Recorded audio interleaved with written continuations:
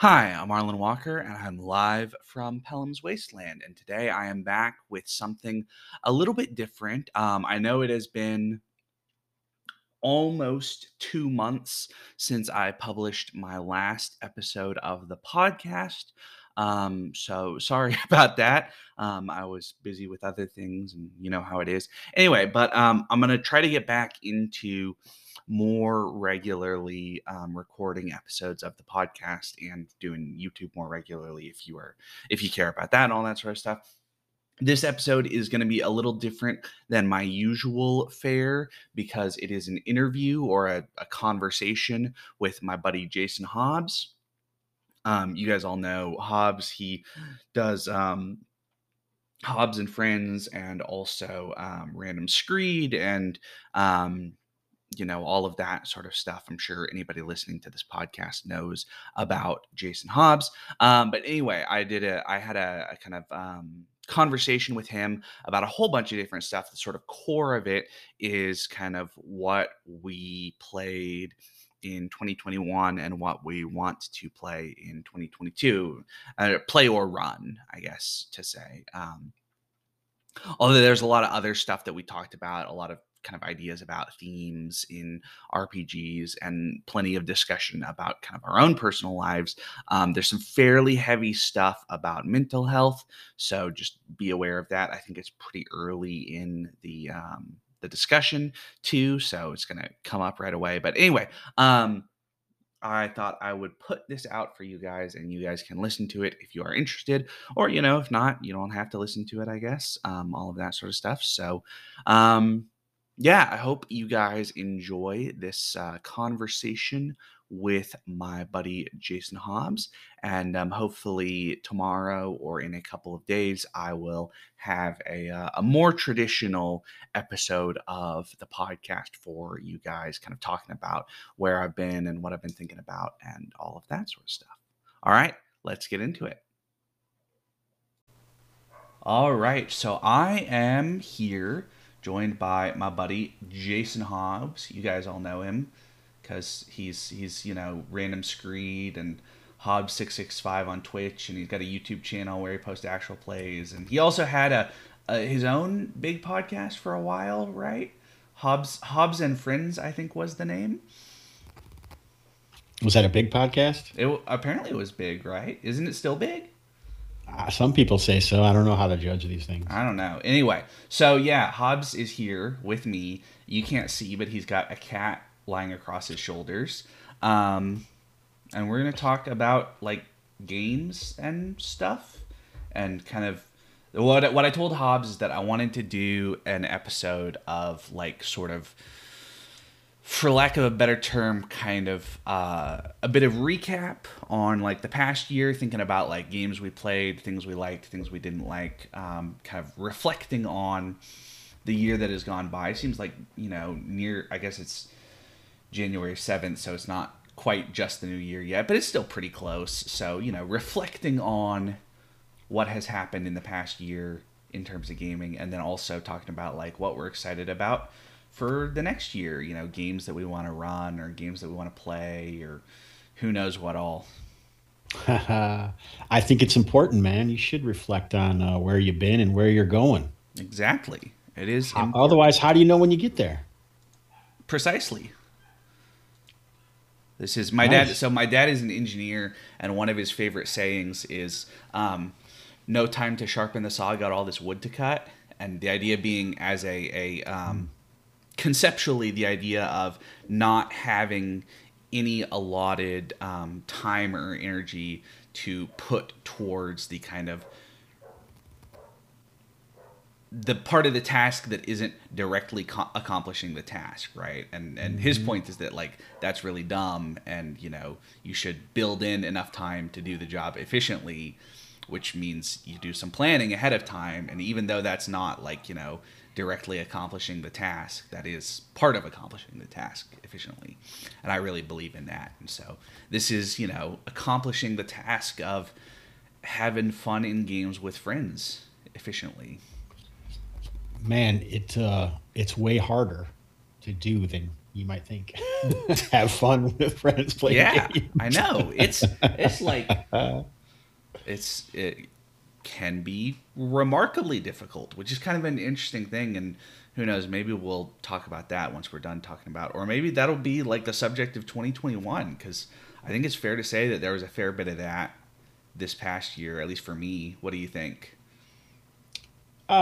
This year was, or 2021 was kind of really special because 2020 was right at the beginning of COVID and all Hmm. that. So, and then I personally, in my own life, I was having problems at home and was secluded into my own room. So I really pushed early in 2021 and ran tons of games, played tons of games. Like, I mean, I was playing on an average at least a game a day in the early in the year. And then after March, when I moved out, I didn't really hardly play a game for 8 months. Yep. So it was definitely some highs and lows. Whoa, there was a cat. Highs and lows there. Well, and I didn't have quite that sharp of a shift, I think, in many ways. Well, I had a couple of shifts. The big one Hmm. for me is, I don't remember if we talked about this, but I had sort of a breakdown back in end of October, beginning of November.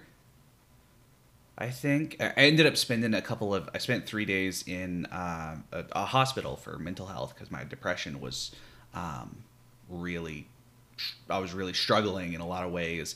And it had been going on for a while. And I got a lot of really good help, both directly from them and from a lot of the other people in my life. Like my apartment was a colossal mess, and I just didn't have the willpower to deal with it, so it kept getting worse and all that sort of stuff. So for instance, like my parents helped me, clean up and fix things and get everything back in a like actual livable condition, which helps a lot for your mental health, right? It's one of those things Yeah. that, like, sometimes you don't have it, right? No time to sharpen the saw, got all this wood to cut. It's back to that sort of thing, right? You don't have the energy to keep your living space in good condition, so it deteriorates, so you feel shitty, so you don't have the energy to help it out, right? It's When you can't get out of bed, it's super hard to make it. Yeah, yeah, it's pretty awful. Anyway, so the point being that since then I have not played nearly as many games, I will say. So that was kind of my sharp shift. It seems like, although I have played some games since then, I didn't quite go to no games for 8 months, but it was definitely a big was a big shift in my life for a number of reasons. So you know, This got way more serious than I expected. it got pretty serious, yeah. That's all Anyway, right though. that's okay. Yeah, people know what to. The serious stuff is going to come up on my podcast, right? That and on your stuff too, right? Because I think, Yep, for sure. to be honest, Random Screed has been a big inspiration for me for being able to talk about things like serious mental health struggles online and share that with people, because you do a good job of talking about that sort of thing, in my opinion. So guys, if you're not Wow. listening to Random Screed, you should. Hobbs, I think, does a good job of being open about his particular struggles in a way that is good to hear about, non-judgmental, but life affirming, right? I try to be. That's what I always say. If it helps one person, I'm going to keep doing, even if it's only me. Yeah, well, and like I said, I'm really inspired by that, and that's part of why I feel like I should, going forward, I want to do a better job of talking about that sort of stuff on my podcast too, to just have that be part of the discussion. Is, how is my mental health doing? What am I doing for it? And how can I kind of help other people through sharing my own experience, right? That's and help myself through sharing it too, because right, it's not it one of, I think, the real difficulties of mental health related issues is the sense of isolation that can come with it, right? Especially if you do not have a way to put into words what you are experiencing and feel like nobody else around you understands and all that sort of stuff. That is can really make something that is possible to deal with impossible to deal with, right? That Yeah, sense, obviously. I yeah, think we're both examples of that, right? yeah, So, I mean, it is. it can be so debilitating that you can't believe that anyone is possibly surviving if they're feeling the way that you do. Yep. Yeah. No, and I think that's part of why I really, like I said, I really want to get into the habit of sharing and talking about it and doing a better job of kind of talking about it for myself, because I think it helps for me to talk about it, and also talking about it so that hopefully other people who are experiencing anything like what I'm going through have that as a resource as well, right? Anyway, but we don't have to just talk about mental health issues. So Good, because we ain't got enough time in the day for that. That's like that asking what the OSR is. that is very true. It would be a long time. Anyway, what sort of games did you play this year, Hobbs? We're talking 2021, right? 2021. Yeah, I guess. Yeah, last year now. Right. So I would say the games that I played the most were probably, or ran the most, I would say, is Low Fantasy Gaming by Pickpocket Press, my man Steve Grodzicki, and Old School Essentials. Yep. That's kind of, I think, what I've become known for. I'd like to maybe switch that up in 2022, which I think we'll get into, but I would have to say, and then because I play a lot, both of us, and probably met through Kevin's stuff. I mean, a lot of second edition. Um, is that about it? What else did we play with Kevin? A A little lot bit of of second edition. Pathfinder, mostly second edition. Some I like would say. Pathfindery stuff. Pathfinder 2, I think. Just a little bit of like Suede, some Savage Yeah, some Worlds. Savage Worlds, and a couple other, one-off. We were talking about like the Pendragon one shot that we did Hmm. earlier in 2021 at one point. So there are a couple of those sorts of things, but a lot of second edition, right? Yeah, a little 5e, Yeah, a little 5e. I mean, I barely played any face to face games like with yeah, other people that I was at the same table with, which I had done some Castles and Crusades before that, but hardly none. But Low Fantasy Gaming and Old School Essentials is primarily what I run, and I think I probably run a lot more than I play. I don't know though. In early March, I wasn't. I mean, I was playing at Kevin 3 times, 4 times a week. So, yeah. but I'm not sure. I'd be curious to try to, when in the beginning of the year, I was really doing a good job because I had to have a calendar, hard copy calendar right on my desk to be able to figure out when I was supposed to be playing games. Hmm. So I was keeping pretty good track, but then during all my moves, I lost track of those calendars. So I don't necessarily have what I thought I would have. But I mean, I was 80 hours plus easily a month for a Hmm. while of just gaming. Yep. Which is it's a lot, right? That's like, right? 'Cause 40 hours a week is a full time job, so 80 hours in a month, like Mhm. hack that. When you think about that, you're doing at least 40 hours a week working and 80 hours a week gaming and not counting any prep or Yep. Yep. reading or doing podcasts or Yeah. doing book review, literary live shows, that sort of thing. Yep. Yep. Yeah. So I guess I should talk about some of the stuff that I did. Yeah, I wasn't supposed to ask you any pointed questions or I would have Yeah, to but lead I'll. into that, but It's okay. I can volunteer some information. all right, Um, man. let's see. So yeah, I played a bunch of the various things on the dungeon with the Dungeon Musings crew. Lot of AD&D Second Edition in particular, but a number of other things that got some time. In terms of stuff that I ran, there's a couple that I was doing. I did a fairly short-lived Ash campaign with Che Webster and a couple of others from his Discord. I think we only got so the original idea was to do it with a system that I was working on that was a hack of Blade of the Iron Throne, which is itself sort of an evolution of the Riddle of Steel. And then I sort of took a further look at it after character creation and said, I don't know that this is going to work quite right for what I want to do. And so then we switched over to Ash, which worked fairly well. We didn't really, one of the things about it is that because Ash is a class-based system and the Blade of the Iron Throne and the Riddle of Steel are not, we had kind of an imbalance in terms of classes. Like we didn't have any character with like an innate healing ability, which is not impossible to play without in Ash. And Ash is more forgiving than, or at least Ash Second Edition. I haven't read the Third Edition books at all yet, but it's not is more forgiving than some old school games, right? You heal like your full hit die plus Constitution modifier per day instead of like 1 hit point per day, which is better, but it's still pretty rough to like go on an actual dungeon delve without any type of healing resource at all other than kind of like random potions that you find or anything like that. And that, Well, you know, yeah. some people would say healing. I'm looking at you, Taylor. Clerics wear ring mail. Healing is one of the worst second things that they ever put into D&D.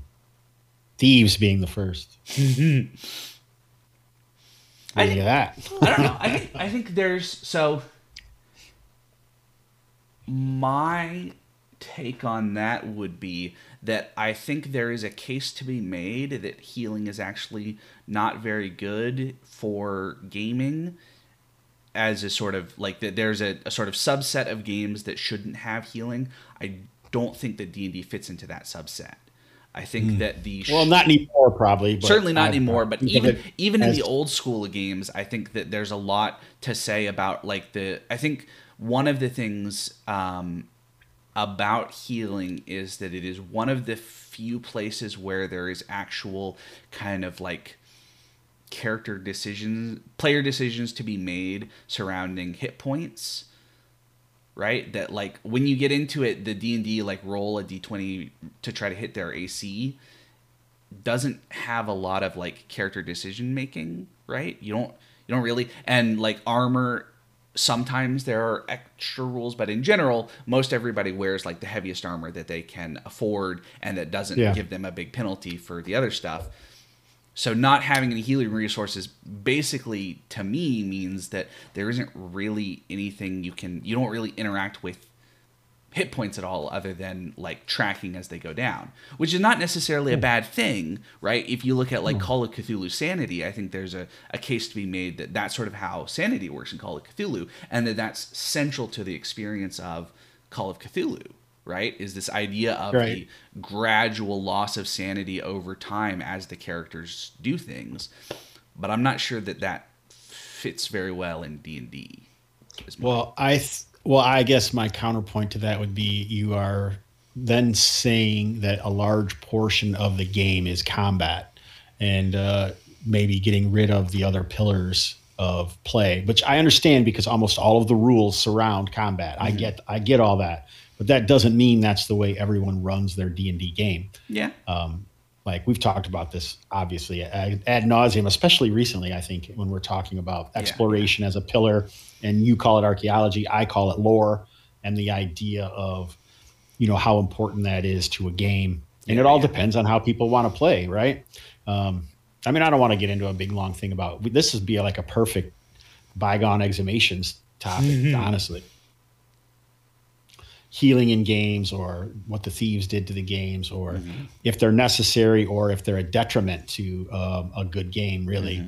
I mean, it all I know that you are interested, and so am I, in tactical decision-making processes, which really aren't on a character sheet in most D&D derivatives, right? Like you say, it's just hit points, wear the best armor, or have the best attributes. Yeah, I think that's all there is to it. I'm really interested in this idea of mechanized player decisions, right? That the game is about presenting players with interesting decisions to make, and then having something mechanical to give weight to those decisions. Yeah, codified is what I like, the term I like to use in that situation. Codified things as opposed to rulings, not rules, which would be the old school way of doing it. But I think there's definitely something to be said about codifying those ways, like the style of play that you're looking for. Of course, now you're narrowing the focus of your game the more you codify things, because some people don't want to play the game that way. But if you're codifying them and expecting them to use those rules, now you're narrowing your, you know, the group or your customer base, I guess. Because that's one of the reasons I love low fantasy gaming, because I feel like a lot of that stuff has been codified in a way that makes it more interesting. It's still a pretty loose, codification, but it exists, and it's not always just some GM arbitrarily making up a thing that they forget the next time they play. Yeah, yeah.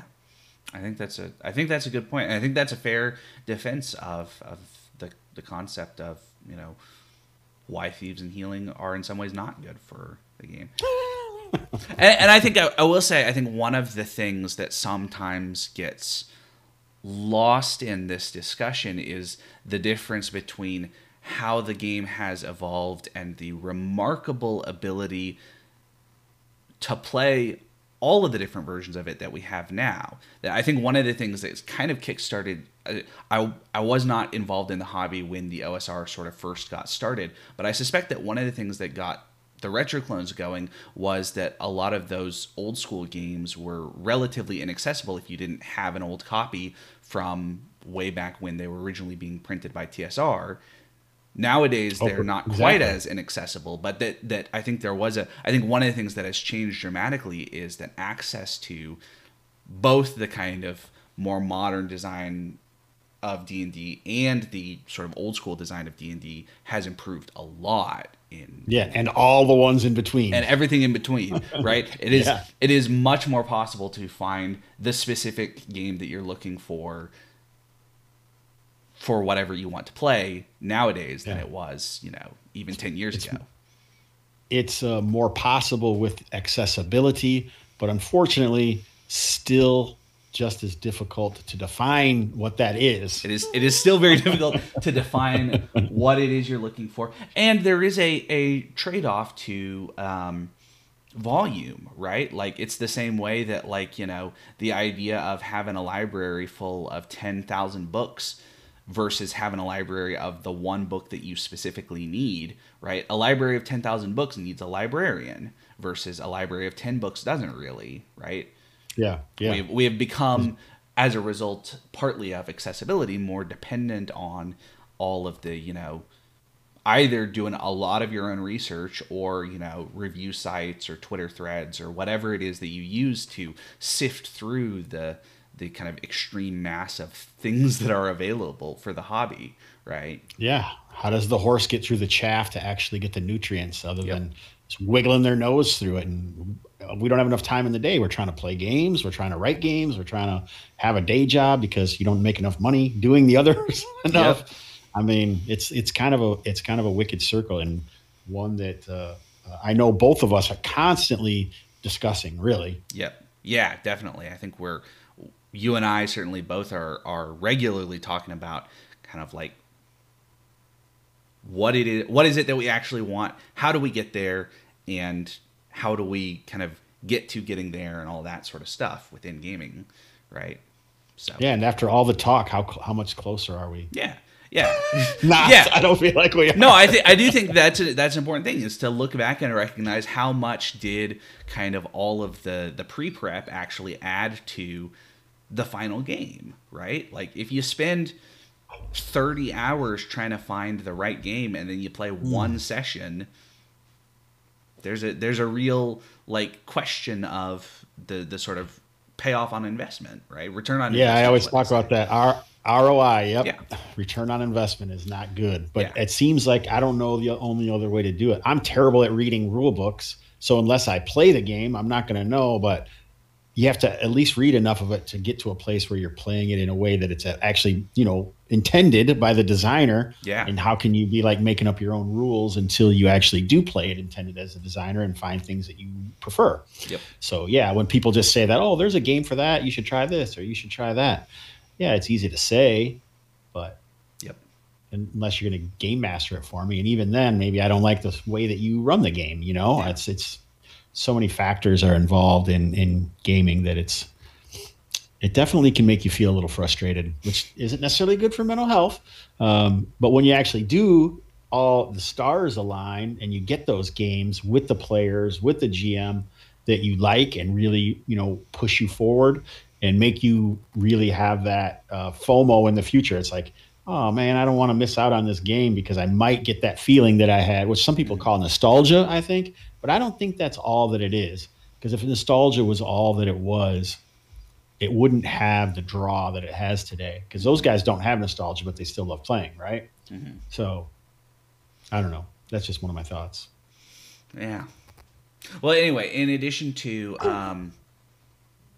playing AD&D 2E and a bunch of other stuff with the Kevin Madison crew, and then a short-lived Ash. I also did. I ran One Ring for a while, which was really One Ring Second Edition, the new one from Free League. We started playing a little after the alpha rules came out from Free League, and then we played all the way through a couple of months ago, after the finalized core rules that went to the printer had come out as PDFs.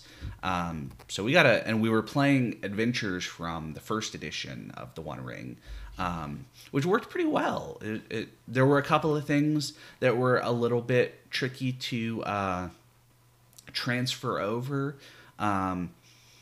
Specifically, there's some monsters in first edition that don't exist in second edition, by which I mean that second edition is set much more in Eriador instead of the area around Mirkwood, so there aren't giant spiders.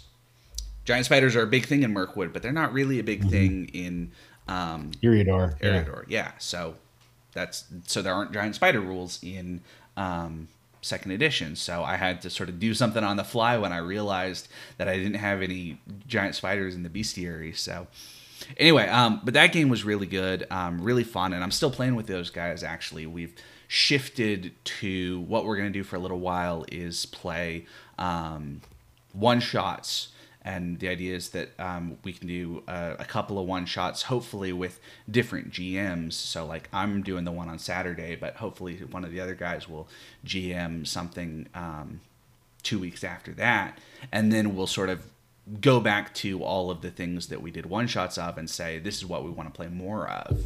Nice. Which I think is a nice idea, right? It's kind of a cool concept to try out a couple things. And you get, like, not just the different games, but also the different styles of GMing too, right? Which I think is something that some groups do and some groups don't. I really like having a group that I have played with regularly where both I am not the only GM and no other person is the only GM, if that makes sense. Right? The idea of, like, we've got this gaming group where of GMs, essentially. And sometimes we play Arlen's game, and sometimes we play Hobbs's game, and sometimes we play something else, right? But that it seems to me that that's a different relationship to the group than what sometimes happens with, like, the GM comes up with, here's the game I want to run, here's all the stuff for it, I'm looking for the specific people, and it's as a result of that, which is not necessarily a bad thing, but I think it becomes very much that GM's game sometimes, right? That it's I want to run this adventure path or this adventure in this system, these nights, who can come do that with me? And then it's sort of that person's thing, right? Which is it's not necessarily, if all you want to do is kind of show up at the right time and sit down and get in character and play, I think that can be very convenient if you don't have to worry about that kind of shared ownership, right? But I do think that there's something to be said for this idea of the kind of shared ownership of a group of friends who are playing RPGs but are kind of, it's not just one person's thing, right? If that makes sense. Yeah, anyway, I think so. That I got way off track. I did some Savage Worlds stuff, ran some Savage Worlds stuff, and played some. And I'm trying to think of the other stuff from earlier in the year that I can't remember now. So played with my family for a while, which was a lot of fun. But we have put that on hiatus because we used to play on Thursday nights as a family, and then now I'm doing face-to-face with my parents and often my sister and her boyfriend over at my parents' house on Thursday nights as a kind of higher level of interaction, if that makes sense. So we're not playing RPGs on Thursday nights, but having dinner and talking about having dinner and talking and doing a kind of, more traditional hangout session than RPGs are, So anyway, that sucks. I'm just kidding. Guess who I'm not inviting back? Um, no, but yeah, I guess that's a lot of the One Ring game. I think is really the highlight of my GMing this past year. To be honest, Really? yeah, it was a really fun game. I really like the One Ring 2E rules. I think there are a number of changes from 1E, but I think that basically all of them are for the better.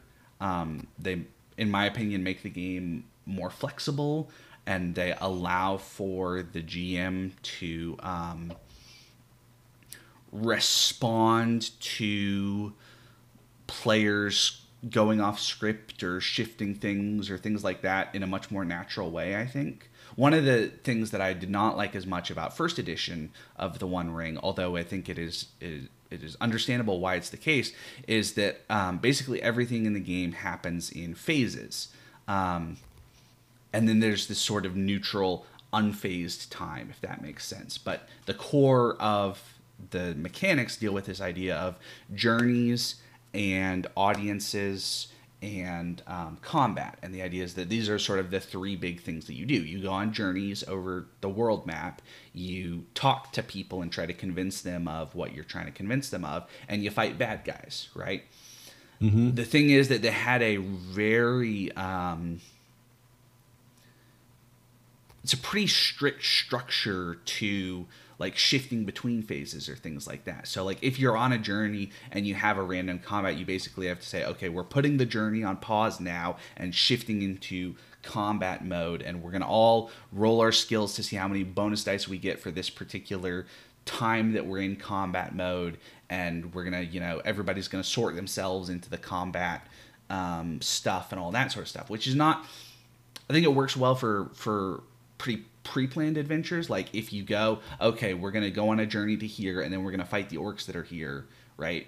That works fine. But if what you're trying to do is let's go from this place to this place and sort of see what happens, it's very difficult to kind of, the procedures of play don't really lend themselves to shifting game modes very quickly, and they don't really lend themselves to feeling invested in the game mode that you shift out of when you shift into a new one. What I'm trying to say is that I think there's some clunkiness to the first edition that second edition did a good job of turning into kind of gameable mechanics that are fun, that allow the game master to Transition. transition much more smoothly, right? That you can, if Hmm. you run into like a party of orcs in second edition, it's much easier to do like a quick combat that covers the encounter with the orcs, and then get back into the journey and not feel like you have lost all your momentum from the journeying phase when you start it back up.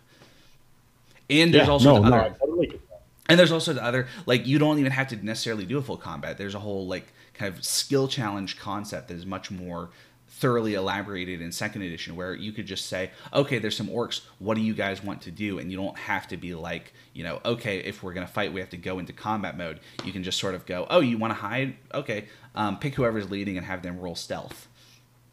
Right? That sort of concept is much more thoroughly present in second edition, which I think is a good thing. Yeah, for sure. I think you should be able to have choices because otherwise you're certainly narrowing the gamut of options of the players. And I think there is nothing that people want more than options Yeah. in today's day and age. Yeah. Well, and I think this gets back to the idea of like the sort of double-edged sword of providing structure in the game, right? Is that first edition definitely has more structure to the specific phases of play that it expects you to go through. But what second edition does by kind of removing some of that structure is allow for a much more flexible engagement with the game system as a whole, right? It's less of you have to do these things that we expect you to do, and more of here's the rules that are going to be used to model doing all of the various things that the players might want to do, right? Hmm. And that's a different philosophy in a lot of ways. Yeah, for sure. Anyway, I thought the One Ring second edition campaign was really good, so it was a whole lot of fun, and I had a lot of fun GMing it, and yeah. That's yeah. I don't have anything. I've been rambling for a while about it now, so I'm gonna shift gears. But Okay. so what are you thinking about for 2022 in terms of gaming? Um, did I already go over my two things that I'm most interested in right now? I haven't yet, right? You talked about that you're known for OSE and LFG, but you didn't really talk Right. about being interested in anything now, I don't think. So what I want to, so I have like revitalized my legendary Kalmata game, where Mm-hmm. it's like it feels like people there's enough people now that are interested that a single like if I was just to say, hey, it's a weekly game, there'd be way more players than could just play Yeah, once a week, right? You definitely. know, like the pool of players is regrowing. Like old people are coming back and new people are also joining in, and I have finally finished a new thing that I've been waiting to do for like 3 years. And it's not finished; it's still certainly a work in progress. And it is this dynamic, emergent, ruined city that's still inhabited, basically. So what I'm talking about is Zadabad, Mm-hmm. which comes from the product that Kalmata is based on, the treasure vaults of Zadabad. But instead of the main starting area that I've always used being Sindanor, which is just like a small native village in the Plague Bay, it has become this more like the dwellers of the Forbidden City, ruined city from that module I-1, Dwellers of the Forbidden City, which is in the middle of the jungle and is inhabited by these alien-esque folk known as the Sylvan. So parts of it is not ruined, but parts of the city are ruined. But instead of building it out in like an individual uh, empire, or what was the overlord thing called, city state of the invincible overlord, where they detailed each and every building and who was in it, or village of Hamlet or N1 or all those many old uh, products where they detailed everything very specifically. I don't want to have to do that, and I don't want to force the players to do that, to walk through and then engage with each building trying to decide what it is. Mm-hmm. So I want random tables that I've crafted or that I've stolen or reappropriated to dynamically create the emergent story around this environment. And how do you do that? That's what I'm really interested in at right now.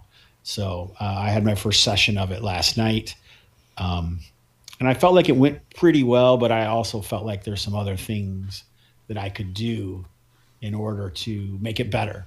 Mm-hmm. So that's one thing I'm super interested in. Another thing has been plaguing. Well, I mean, I've been working on that thing for 3 years, and by now actually like getting it good enough that I could just let it go free and run it. It reminds me of like the Sicilian Tubes, which was an kind of a mega dungeon environment with a shifting clock as the tide changed. That was a bunch of underground caverns that I didn't necessarily want to have to draw every single cavern out. I wanted to dynamically create emergent environments for players to explore that then they could come back to later. So like if they found, the deep caves of the Mudmen, they know where that is, but I don't have a giant map of this huge mega dungeon that eventually leads to the cave of the Mudmen, if that makes any sense at all. Mm-hmm. I just have these transitional places that you can explore dynamically. And if there was an encounter, I could have a single map that kind of epitomizes that location with any individual adversary that might be there or challenge or whatever it is. But I don't have to have this massive, overreaching, under mountain type dungeon that I'm creating. I only have to do the small parts that matter, which is going to alleviate me. And it's also going to allow the game to be emergent during play, which I really feel is an important thing. Mm-hmm. Well, So that's yeah, my really imagination is taken over by it. Sorry, go yeah. ahead. Well, that's really interesting because I'm thinking about a couple of things. One is I showed you Ironsworn one time, right? Yep, I think yep. so. So I don't know if you have kept up with the game, but they're now on two. So there's Ironsworn, and then there's an expansion called Ironsworn Delve, and then the new full game that Sean Tompkin is making is called Ironsworn Starforged, which is the sci-fi version. But Delve, one of the really kind of interesting concepts of it is it's built around this idea of because Ironsworn has its sort of roots in Powered by the Apocalypse. So it's about moves, right? Moves, which, you know, in the fiction, your character does this. Here's how we mechanically arbitrate what happens, and it tells you what the result of that move is, right? And so there's specific moves for specific situations. But what Delve does is it creates this new move that is basically Delve, right? The idea of you move through the space that you're in deeper into the dungeon is kind of the core concept. And so you don't have like dungeon maps or any kind of like, you know, yeah, you don't have like a map of what it is. You just sort of have like, here is what I was doing. I'm going further in. What is the nature of what I'm encountering here? So it's sort of like a point crawl concept in some ways, right? Where you just have like the specific points that you're at, and as you go deeper, the points change and all that sort of stuff. But one of the cool things about it, of course, is that it's built around this idea of solo emergence, right? So as you delve, you're sort of finding out in real time what it is that your character is kind of getting into as you go into it, right? That you're generating up the nature of what they're coming up against as you Yeah, it's go. more abstracted as opposed to pre-created. Yeah. Yeah. But see, one of the problems with that, my man, is when I'm playing, I'm usually drawing a map of what we're going through. Yep. So where does that tactile sensation go, or where does it? I mean, do I want to run a game that I would enjoy playing, or do you not need to because the game is so more engaging or emergent because of that immersion that's existing with the emergent play that it fulfills, you know, a different itch. It scratches a different itch. I don't know. Yeah. And I'm not sure either. What my sort of in between version of that was what I did for the Ash game, which is I had a bunch of random tables for the nature of like what is in this hex, because I had a hex map, right? And so I had a bunch of random tables for like what I did first was I had a random chance of there being something in the hex that I did ahead of time. I did it so I made the map in hex kit, and then I sat and had a dice roller roll like, you know, 20d10 over and over again, and on every 10 I just mark that hex, right, with there's something there, that sort of thing. Anyway, but then what I did on the sort of second stage of that is there's a whole set of random tables for like what is thing in the hex, and then once I have a sort of explanation for kind of a little bit about what it is, then I sort of build it up as a specific location, right? So I say like, oh, it's a small dungeon of like, you know, 1d6 rooms. So then I go to like, you know, a free dungeon mapper or something and try to get an idea for a layout, and then, you know, draw the specific map and all that sort of stuff. And then doing it all in Roll20 for me makes it really easy to keep all that stuff that I just have, you know, this page is called the hex number, right? And so every time they go to that hex, I can just always go to that specific page and have the same dungeon that I drew for that thing. But that's a right. The players aren't experiencing any emergence from that is the thing, right? They're not really experiencing anything generated on the fly. They're experiencing the kind of pre-created material that I have happened to use random tables to try to define as I create it, right? Which I think is something different than what we're talking about, really. Sort of. I mean, there are aspects to it that I think are similar. Like, you know, they're connected in their DNA, right? Mm-hmm. Because I mean, the emergent play isn't just you having to do an improvisation at the table. Yeah, that isn't necessary in that. Like, I mean, I could do what I'm talking about. Like, I could roll up a session for Sicilian tubes ahead of time before the players even go, just to make it faster. And so I'm not having to make it up in my head, and I can create a map. And that still is that emergent play, or isn't it? You know, I don't know. I think there's probably a lot of a discussion that you could have about it. Yeah. To me, emergent play maybe feels more like I don't necessarily have an overarching story that I created, but a story is created by these random events that I have put together, like what a solo, when you're playing a solo game, Hmm. I don't really do that personally, but when I hear people talk about it or I listen to them do it, it sounds very much like the connections that I create from multiple sessions to create some sort of story. Or Yeah. like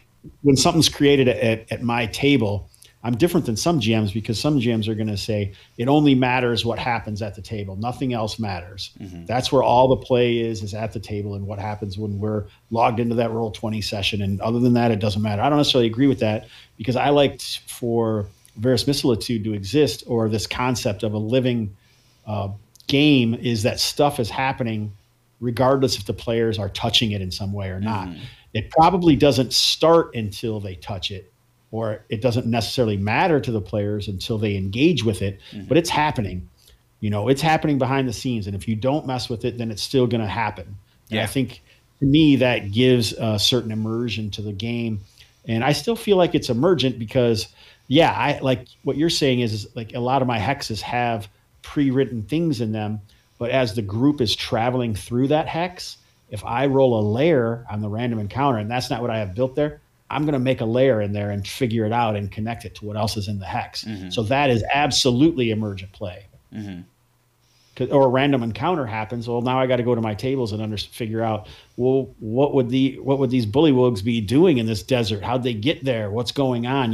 And that probably wouldn't happen. But like I usually have a section on any of my encounter tables for any given area Hmm. that is called incursion, which means I'm going to go to the nearby area and roll on that. And for some reason, that whatever was in that random encounter is now in this new region. And so that's totally emergent. So like Yeah. then in my head, I'm making up, why would they be here? And that usually happens during play. Yeah. Yeah.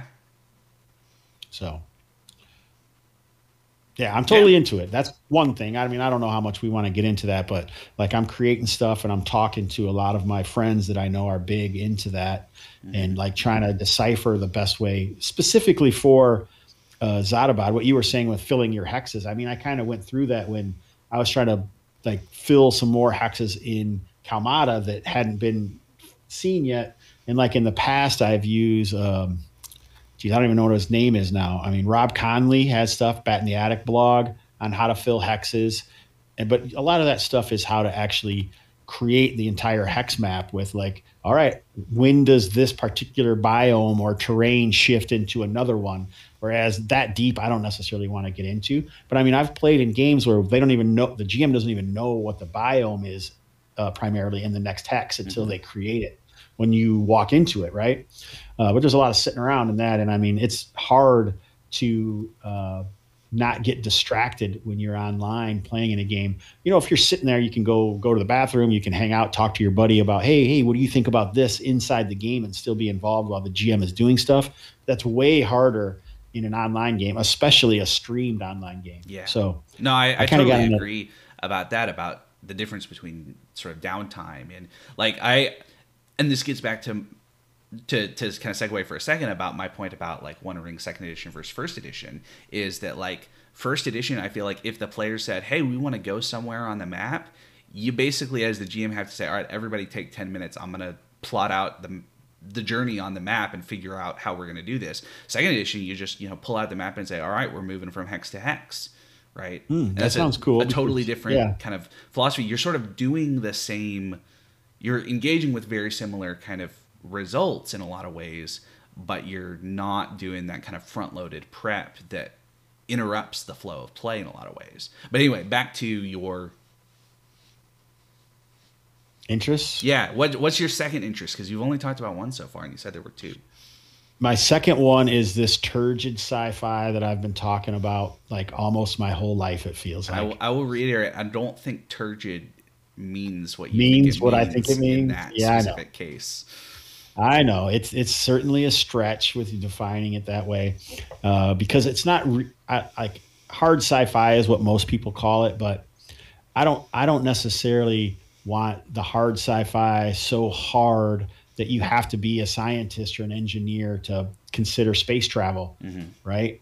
I just want it to be like I can just like in a fantasy game where a GM can create a situation for shenanigans and players can use the tools that they have in front of them, be it their character sheet, be it the environment that the GM has created, be it their own thoughts that are beyond or manipulating the scene or the players of the scene, be it their characters or NPCs or monsters or whatever, and get through that situation and do that in a science fiction game without it just being like the technobabble of a Star Trek game. Like I feel like it's way easier for me to relate to it if it has some comprehension or believability within science as we know it today, I guess. Yeah. So, Well, I think there's a really interesting way in which that taps into a different kind of form of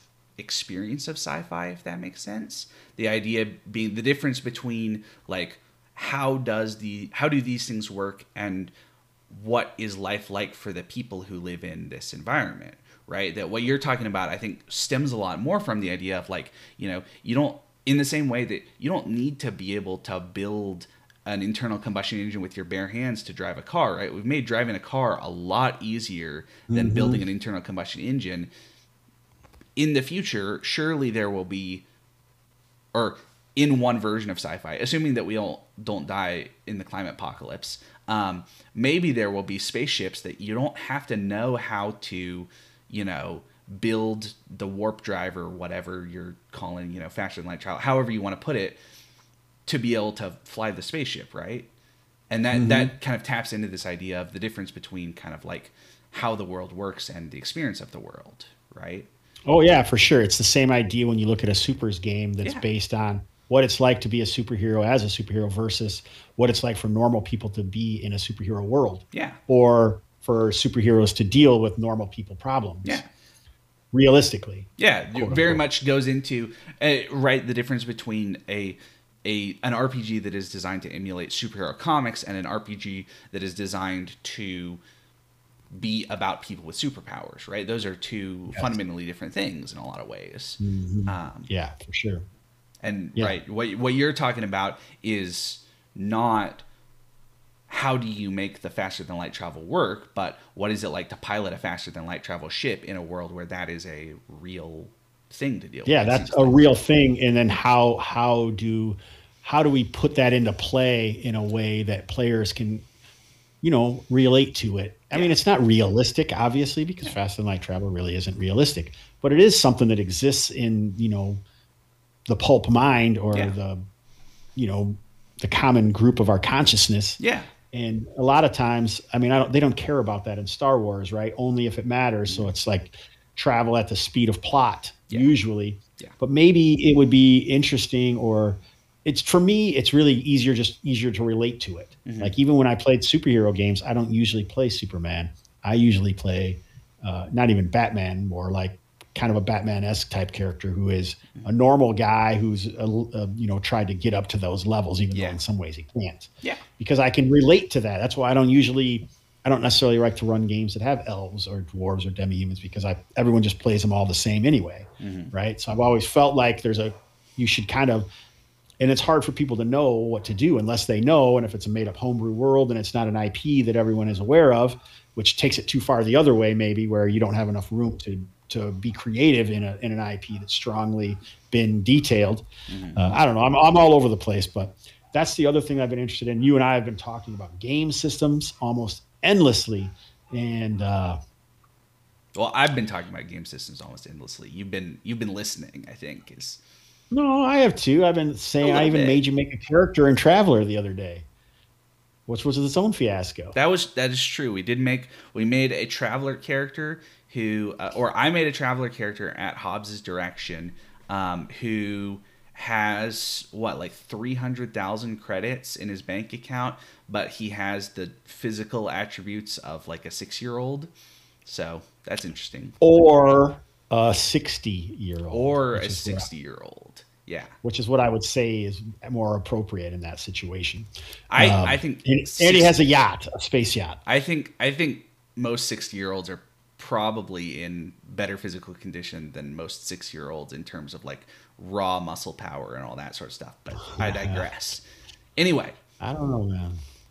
I don't know. My parents are like 57, and they're definitely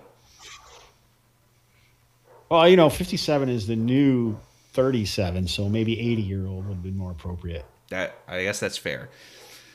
But maybe in the traveler future, like life expectancies suddenly drop, and so we go back to, Yeah, I don't think that's it, because they have those rules for you to not be affected by yeah, but then aging you and have to all take that. illegal drugs, and who's going to make that choice?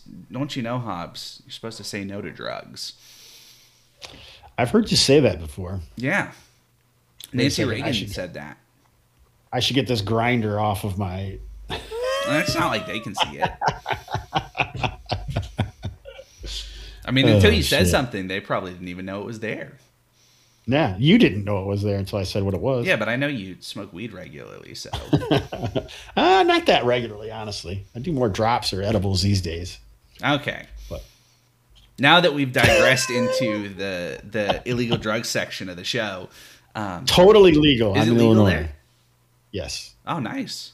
We're never gonna Yes. get it here until we get it federally, right? Because Yes. even though, like, so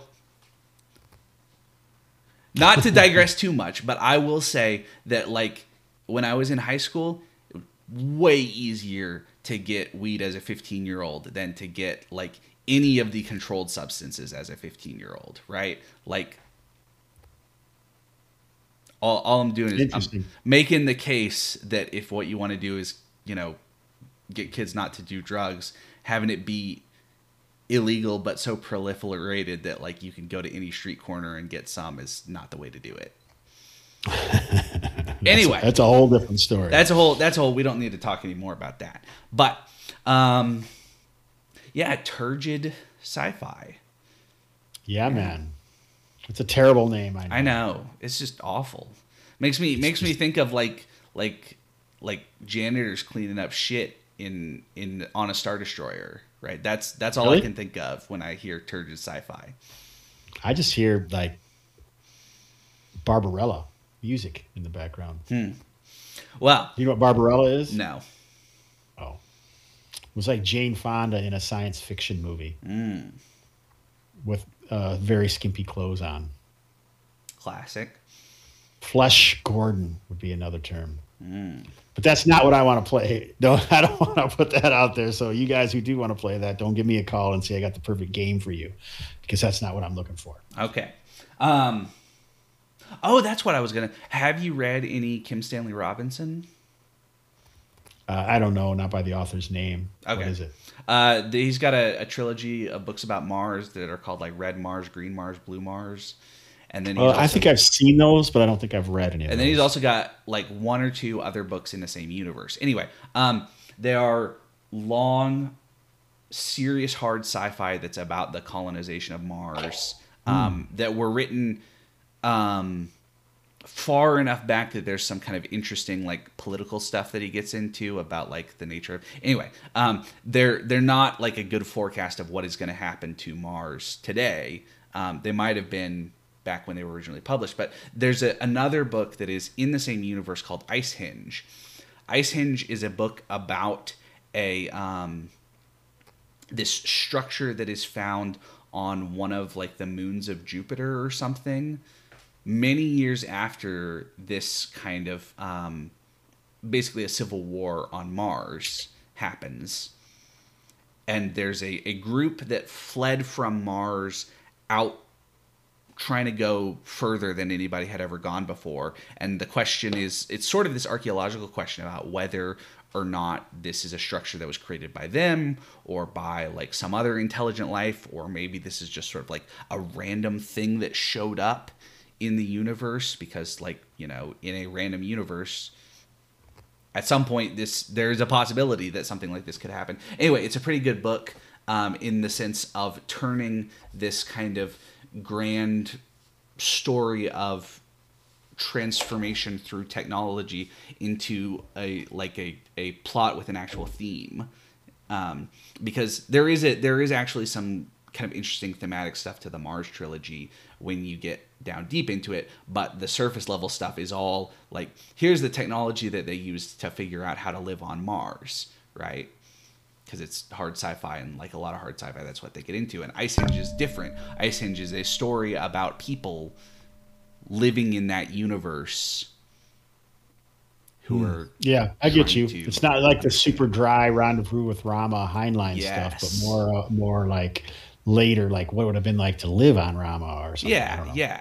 It's a story about people trying to understand their place in the universe that happens to take place in a hard sci-fi universe, much more than a story that is a vehicle for explaining the scientific accomplishments that would be necessary to make these things happen. Anyway, your discussion of turgid sci-fi made me think a lot about that, and that also sort of ties into some of the stuff I'm interested in, because the concept of like the relevance of archaeology to the future world is something that I've been thinking about, right? Because we've been talking about this idea for a or I've been talking about this idea for a sci-fi game that blends this kind of Robin Hood element of, like, little guys trying to right injustice on some level, sort of space outlaw kind of space, right? This features pretty clearly in like space westerny stuff too, Firefly. Firefly, all that sort of stuff, but to also have this element of like kind of serious archaeology, not as it is often presented in games, but in the sense of like, because I actually have a fair bit of background in modern archaeology, and essentially You the know, difference between Indiana Jones and like actually being in the trench digging for potsherds and stuff like that. when it just occurred to me. Did you watch Expanse or no? I haven't watched any of The the Expanse. Expanse, no. So I think there's a portion of that that exists in the Expanse Hmm. because, spoiler, Okay, they spoiler, find everybody. they It's okay, I don't find care. these rings like in episode in the season 2 or 3 Hmm. that leads them out of our universe because of some previous civilization that created interstellar travel by using this ring gate. And when you Nice. get inside the ring gate globe, then you can go to all these other places. And then so they've tried to colonize some of these other places Hmm. for different reasons, be them exploitation, be them getting away from everyone, whatever, all Hmm. the different ways. They try to control the ring gate so it's only certain people can get through. They Hmm. try to do all these different things, but some things that happen when they get on these planets is they find these edifices or devices that have come from this previous civilization, and Hmm. nobody has any idea how to deal with them or work with them. Hmm.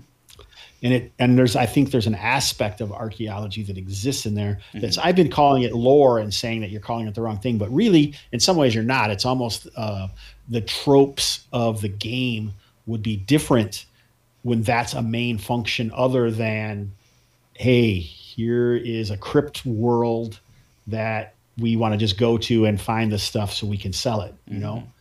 There's different, and I mean, obviously Robin Hood, there's certainly a Robin Hood aspect in the Expanse when you Hmm. talk about the Belters, who are, of the three main cultures that exist in Yeah. the Expanse. You have the Earthers, the Belters, and the Martians. Hmm. And the Martians are colonized from Earth, giving them kind of that feeling of, hey, this is why we're here, versus the Earthers, who are like the old school England. Hmm. And then you have these Belters who both Mars and Earth used to get the resources from the belt, and Hmm. who felt like they've been downtrodden or oppressed by both the inners, they call them, both the Earthers and the Martians. So you could have definitely a Robin Hood feel of that if Hmm. you are Belters or Earthers who've been out in space for a long time or whatever, and then you're dealing with these ring worlds that you go to that are also trying to be exploited by the different factions Hmm. of Belters, Earthers, and Martians. So I don't know. I mean, it's just like it's a kind of, I hadn't thought of it that way, but the Expanse system would probably not be what it's for.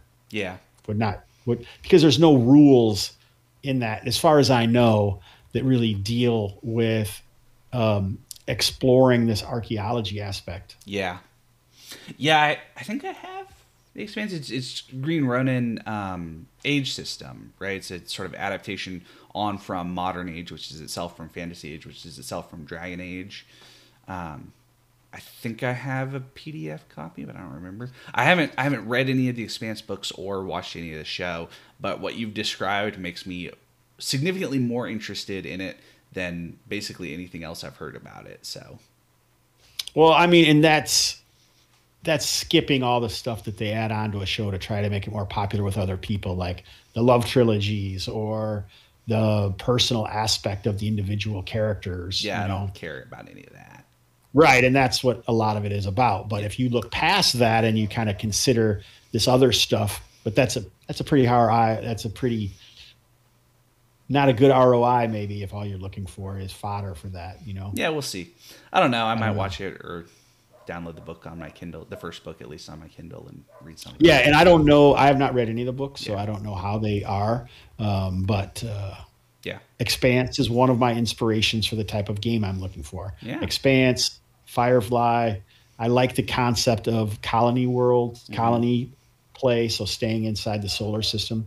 But it doesn't have to, because then you don't necessarily have to have quote unquote faster than life or faster than light to Yeah. stay in the solar system Well, and that's and kind of an travel interesting around. distinction because for me, there's sort of two sides of it, if it makes sense. There's one side that is like Star Wars because I love Star Wars, right?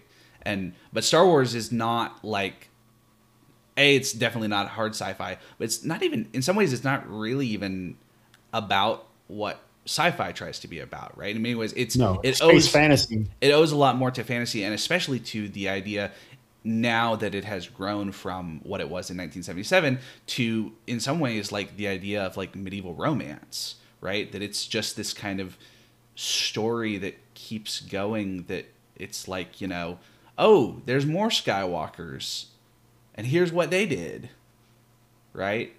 Yeah, I can see that. I don't really know that much about that concept of what the Renaissance, like Romance of the Perilous Kingdoms or whatever. I Yeah. don't even know. But well, I anyway, don't I even think know I what think that there's is, something to that be said genre. for that idea as like the core comparison is sort of to like a pulpy version of like what Chrétien de Troyes might write in some ways for Star Wars. Anyway, but we're getting off. The other thing is like basically Gene Wolfe's Book of the New Sun, which is also super medieval, but it's like hard sci-fi medieval instead of soft It's sci-fi apocalyptic stuff, right? Or medieval. am I thinking of the wrong story? There's a little bit of apocalyptic stuff, but I said apocalyptic instead of apocalyptic, which is That's a whole new genre. I know, Apocalyptic.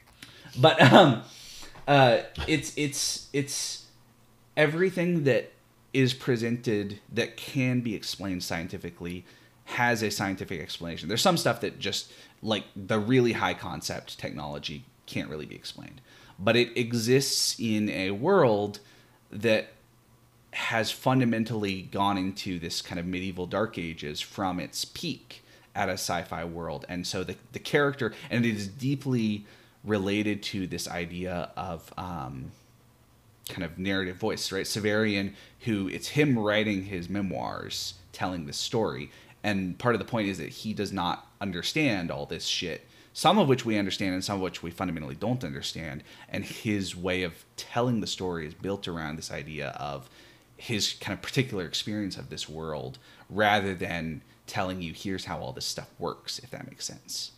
Oh yeah, yeah, yeah. I So know what you're there's talking so about. there's some stuff that like just there's no explanation for. So there's like basically Star Trek style transporters. Severian describes them as mirrors that reflect reality instead of light.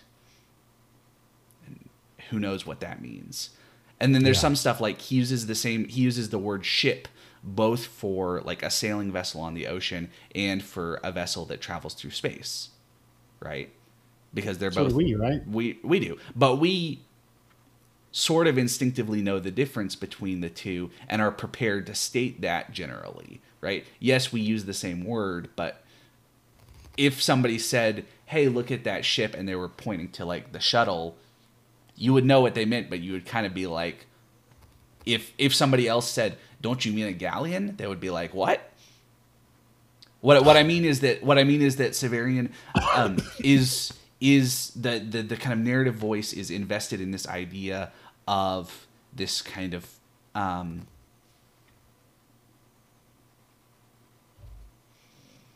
remarkable polysemy of words that exists in this sci-fi dark ages, right? That a gun is sort of like a 16th century arquebus and also like a Star Wars style laser pistol, right? And that's part of, and that's really deeply related to kind of thematically what the Book of the New Sun is about. But Anyway, the idea, what I'm getting at is that my sort of sci-fi that I want is basically kind of torn between those two poles in many ways. Of like, I want a story that is, fantasy adventure, but in space, and part of me that wants, like, I want a story that is like, what's it like to be a medieval peasant when, like, there are also cyborgs who might, hunt you down if you try to escape, as opposed to real life where it's just, regular knights.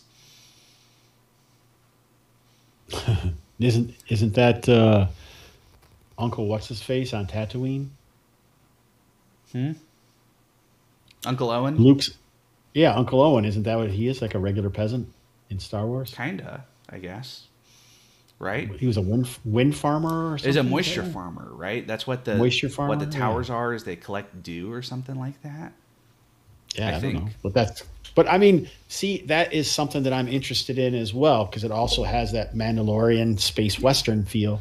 That what do these guys do when something happens, or it could be anything. They could discover a passage into something that's unusual that they try to explore or figure out, or while they're gone, the Jotuns show up and destroy it, a la Conan. And now what do they do? Yeah. What happens? Well, and to get back to the Robin Hood thing, like Star Wars, right? Star Wars is built on that, right? It's Yeah, the for sure. the little rebels fighting against the big evil empire, trying to, create a more perfect system by blowing up the Death Star.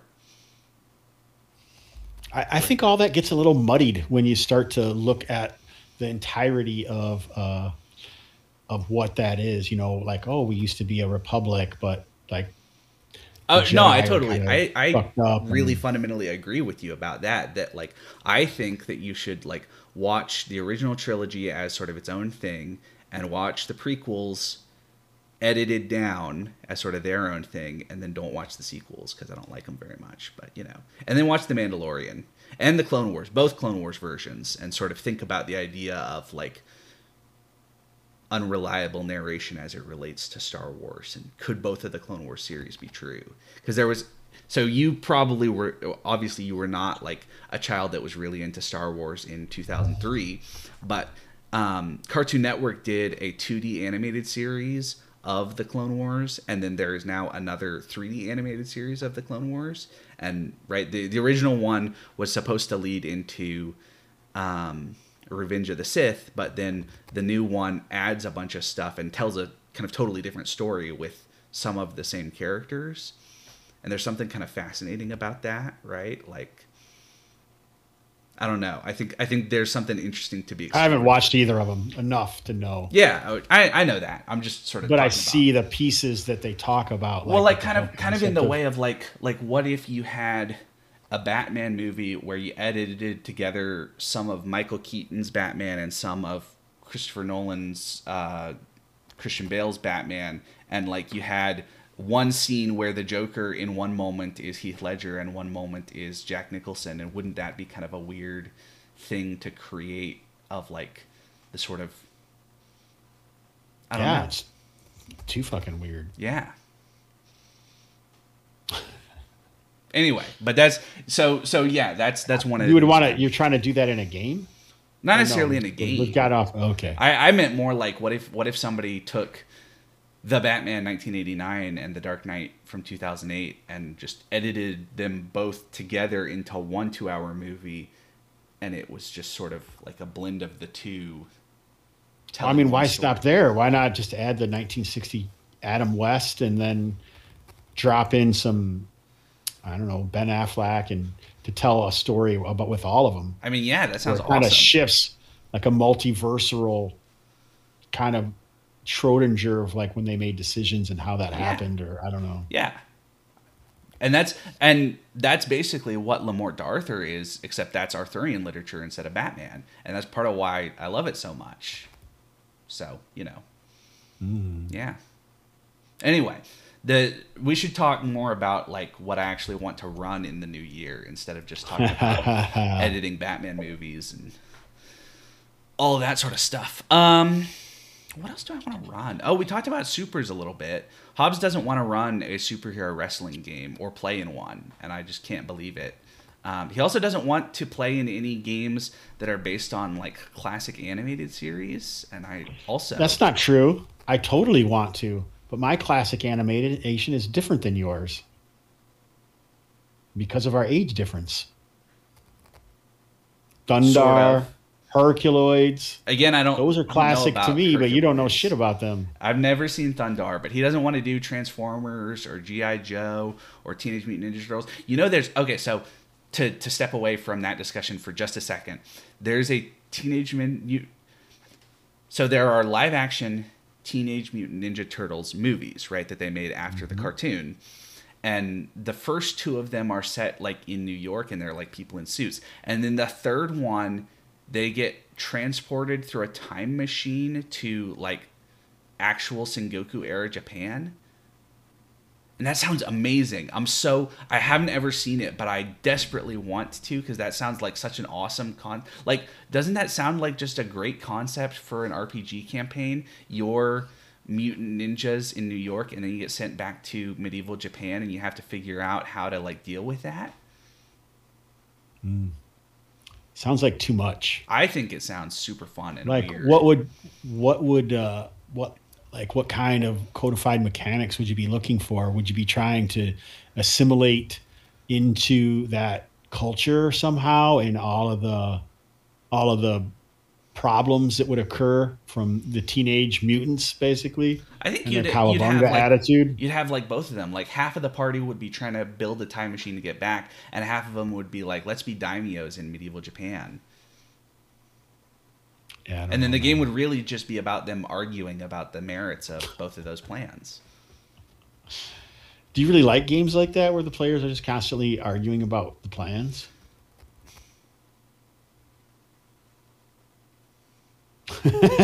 Silence. I That is a complicated question, I think. It is, isn't it? I think it is fair to say that I really do both have like a theoretical and a practical um, appreciation for games in which the players do not necessarily agree on what is the best solution. Is it the players or the characters? Both, I guess, is what I would say, is that both the players and the characters don't necessarily agree on what is the best solution.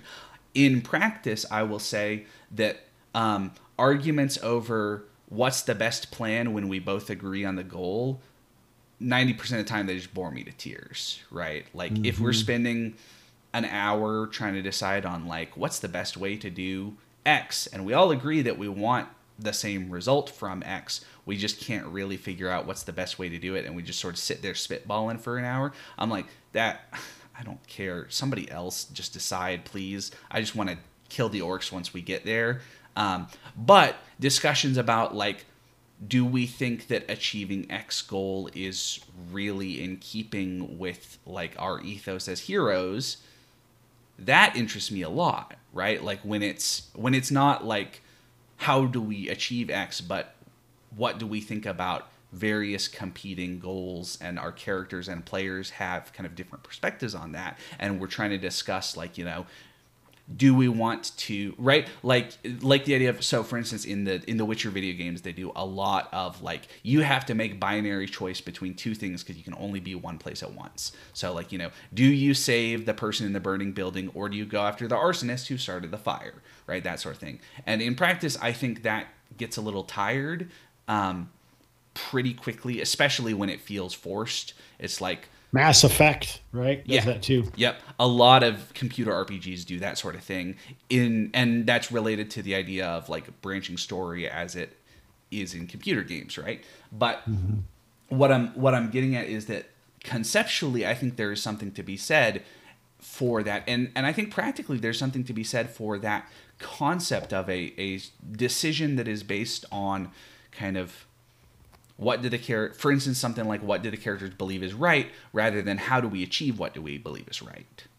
I totally am on board with that, and I think you know that because Yeah. you've played enough games with me that I like to play characters that don't necessarily fit in with Yeah. all of the other characters, but still want similar goals. So it's not bad enough that they're like always a lone wolf that are a Yeah. huge Yeah. pain in the ass, but they are sort of like kind of like a B level foil to the other characters. Key and point would definitely be my dirt elf, Yep. Elanian, right? Who's like, oh no, we should definitely turn into this slightly undead guy and protect these things that are really the underlying issue. They could save the night below as opposed to just Yep. trying to go and kill all the orcs. Yeah.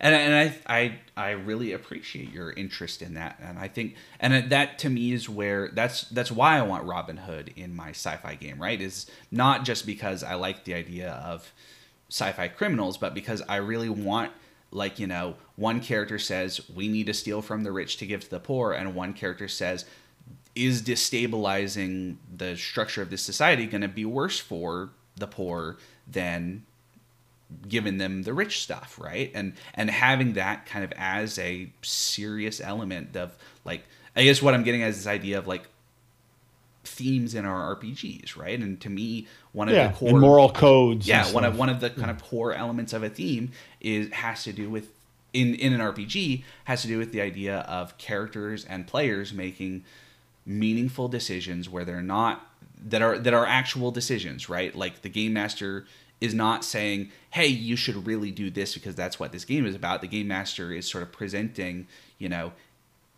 even sometimes it's as simple as, here are two obvious options, you could do either of those, or sometimes it's more complicated, like, here's sort of, we have been describing this situation that this setting is in for the past 10 sessions. Session 11 starts, what are you going to do about this, right?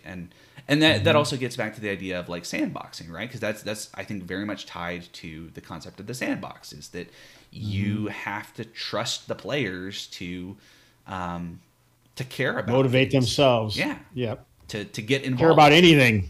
Yeah. Yeah. I was just thinking, Yeah. And I better say it before I forget it. Okay. This concept of what we're talking about with, destabilizing versus what's the best way to help something.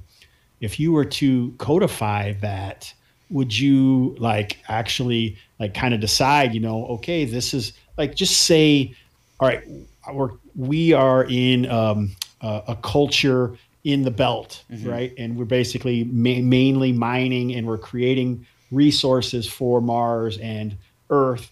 And many of our people would have a difficult time going to Mars or Earth, but those places are considered like the dream place. And it may be the Earth or the Belter dream to have a house on Earth or something, but they really would never be able to live there because they've been in 0G gravity their whole lives.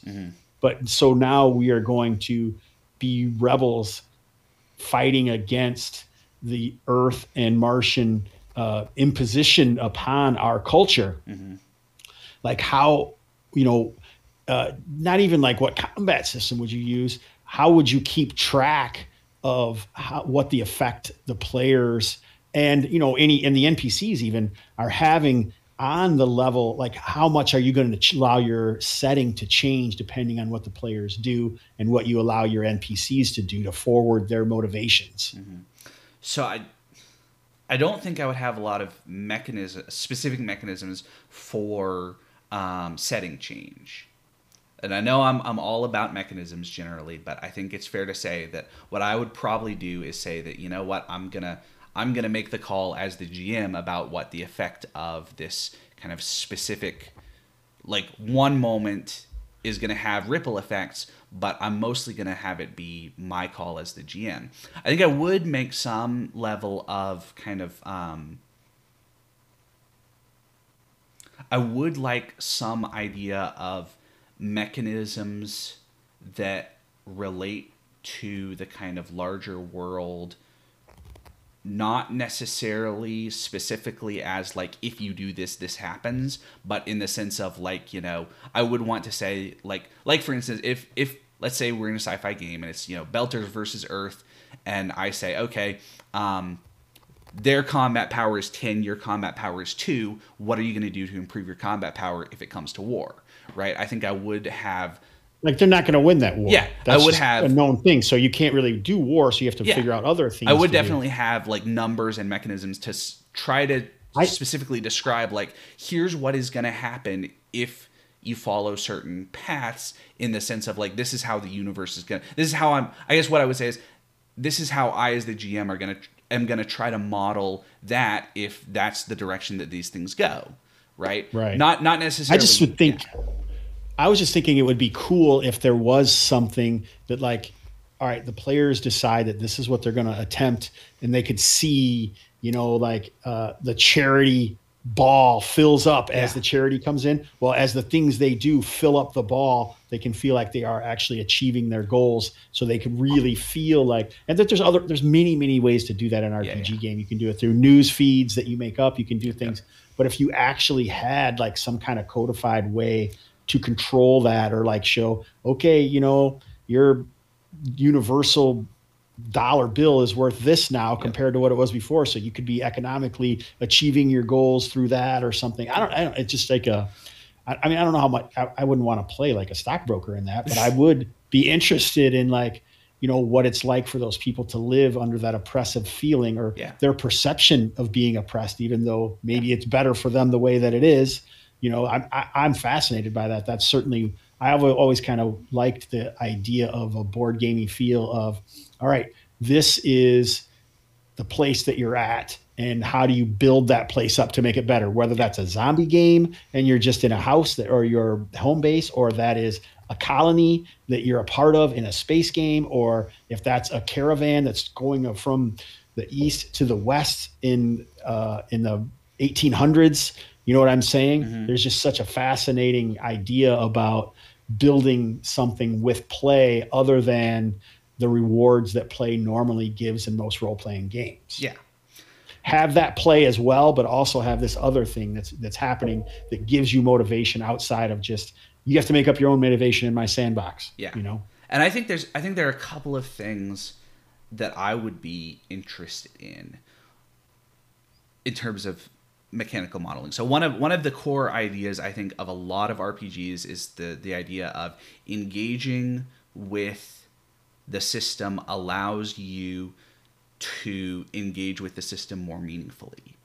And understanding how that works is such a big deal. It's like system mastery in some ways. And right? what I mean is specifically the idea of like, in D&D, you kill things and get loot and level up, and therefore can take on bigger and badder things, right? That's not the only thing that you can do in D&D, but that's really the core of a lot of people's D&D experience, has to do with this idea of, how do you encourage the players to level up so that they can do more of that, right? On a bigger scale, right? You start with fighting 10 orcs, and by level 10 you can fight 1,000 or whatever, however you want to put it in those terms. So I think there would be something of the idea of engagement with the world allows for more meaningful engagement with the world, if that makes sense. I'm not entirely sure how to do that. The sort of first idea that I had that sort of relates to that is that at one point I wanted to do a kind of superhero World War II game that started very kind of street superhero pulp and gradually increased in power. And part of the idea was that as characters kind of fulfilled missions and did things to affect the war effort, they got different things related to character creation for when their character dies. That it sort of goes back to this sort of Pendragon idea of, you're not just playing your knight, you're playing your knight's family. That like legacy. Yeah, legacy. That the whole idea being that like, you have to go on I want the players to want to go on the missions because they know that their character is going to die, but when they die they get more cool stuff to use to be more of a badass on the mission, so that they can take on bigger and bigger things to have a greater and greater effect on the world, right? Be a cool story, and it's a whole story, not just the individual stories. Yeah, but that but I think the issue with that in some ways is that that's really fundamentally built around this kind of military advancement perspective, and that's not really what we're talking about. Which might suck too. Yeah. No, not at all. Yeah. No, not at all. So I wouldn't necessarily use something like that. I think it would be interesting to do something kind of similar to Pendragon, but with the traits system. Because in Pendragon, I don't know how much you remember, but characters have traits that reflect their high and lows that are like It's spell out their the two the sides, totality of their and personality. they define sort of the personality on a I see it more as a like instinctive level of personality, not necessarily that your traits don't define how you behave in every situation. They define sort of your gut instinct. That's how I see it. Different people see it in different ways. Hmm. But that's I don't have a that's ton of experience with it, but I know exactly what you're talking about.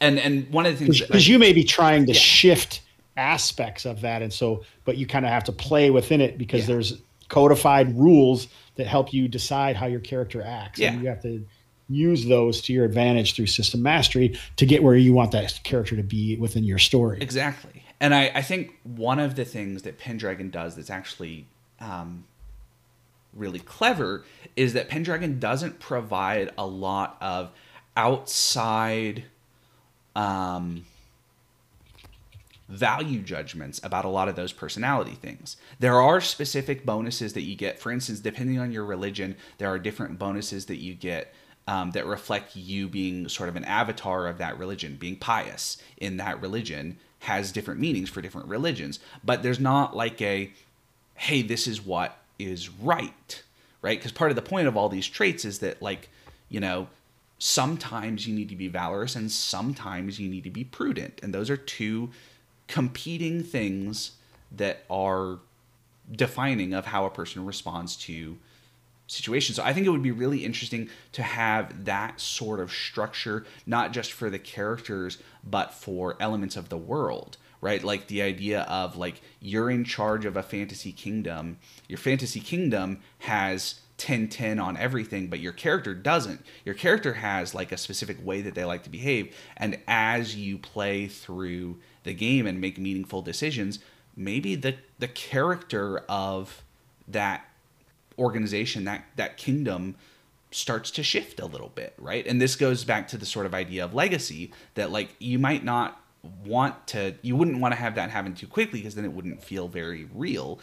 But if, for instance, you played through like, hey, we're adventurers in this kind of war-torn world trying to make this place our own, I think it would be an interesting way to say like, okay, this kind of particular thing that is yours is starting to reflect that, right? It's starting to reflect its you-ness, right? That like, you know, maybe it's only like just 11 or just 12, but that's more than where it started when it was just 10, arbitrary 10, and that sort of reflects the influence of your character who is like just 18, right? I think that would be something. I'm not entirely sure how you would make that happen yet, but I think that would be an interesting idea of like sort of a sort of like for lack of a better term, measure the averages in a culture and see them change, right? That's like I mean, in some ways, that's, as you would say, fundamentally different from what I was talking about. Yeah, I think so in a If lot you're of ways. shifting it to, yeah, your like cultural norms or paradigms and what Hmm. those are, as opposed to fighting against, the empire as Yeah, Robin Hood. But I did type that in, Pendragon Sci-Fi, and I see there's a thread on Reddit about it. I think there is somebody who made like a mech version of Pendragon, um, which is honestly like kind of like mechs on Mars, but it's the same sort of stuff as Pendragon is the idea, I think. So I don't know. That's not what this is. that's not what that This one is, is. Oh, well, no. But I could see that being something, because they do talk about the armor in such of a night could be something similar, like yeah, the battle armor of Martians, yeah, in the yeah, Expanse versus what other people have. But yeah. all right, so get that done, and I'll be ready to play tomorrow. Exactly. That's what we're doing later tonight, right? Is playing. Oh my god. No, Yeah, yeah. If you haven't figured out, no. In all seriousness, I think there's a lot of. I think the thing for me is I don't really have like the one or two specific things that I really want to explore. I kind of still am in the stage of having sort of a morass of related things that haven't really been sharpened to the degree that they need to be to really become games. And that's okay, right? That's a stage of the process, right? You need the sort of raw material that you then work on to become the finished product. I just have a lot more raw material than finished product right now, oh god, yes. and I have speaking of finished products, I got so many things I need to read from drive-through, but that's okay. Oh God, I'm not talking about that today. Yep. Anyway, I fortunately don't have as many things on my hard drive as I needed to read anymore. Not because I finished reading them, but because I lost my hard drive. yeah. That's always, whatever helps get you through that TBR stack, right? Yeah, whatever your system is, man. Yeah. However it works for you, that's. I should say that, like, you know. What? Well, you bought all those things on drive-thru, right? So you just re-download them. Yes. Yeah, or I have them on my drive already, or whatever. So it's not like you don't have access to them. You just don't have them glaring you in the face anymore. Yeah, that's why I qualified it specifically as on my hard drive. Yeah. Anyway, we've probably rambled for how long have we been going? Long enough? I don't know. We're at like an hour and 30 minutes, so of recording time according to OBS at least. So that's probably good. So for one episode. You're gonna break that into 3 episodes, right? No, I don't care enough to do that. All right. So people are just gonna have to listen to the whole thing. Oh God. In one stretch. I'm gonna have a quiz at the end that I add later for all the things that we talked about and all the specific jokes that I said. I would fail the quiz, and I was talking. I'm aware of that, Hobbs. But I'm a Vancian podcaster. I know you are. The stuff just comes out. I don't remember it afterwards. I mean, you think I remember half the things that I say? That's why I type so much, is because I don't remember it. So I was talking with Hobbs about like all these ideas that I'm putting forward on Discord with him, and how I need to open up my Google Docs and start putting them into an actual document so that they're not just in random places on Discord. So that's what I'm going to do later, is start to put together like an actual record. But the point being that this is the whole point of podcasting, is now it's there forever, and you don't even have to listen to it again if you don't want to. That's right. Exactly. I say put a fork in this. I think we're pretty much done at this point. I mean, I say done in the sense that we're both ready to stop this, not in the sense that we've covered everything that we possibly could cover. Correct. But yeah, thanks for being on, Hobbs. I appreciate it. Sorry it took so long to get the scheduling in. It's no big deal. It's not like I don't have a regular schedule for the podcast anyway. It's been since like mid-November that I published the last one, so it's not like the people were gonna worry about waiting another couple days. So you should be readily chastised for that. I know. I'm sure I'm gonna get lots of hate mail and things like that about how I'm not podcasting enough, and we'll see. Anyway, yeah, let's call it here. Yeah, man. So, all right, anything buddy. you want to say to the people before I close off? Stay alive. It's better to burn out than to fade away. Exactly.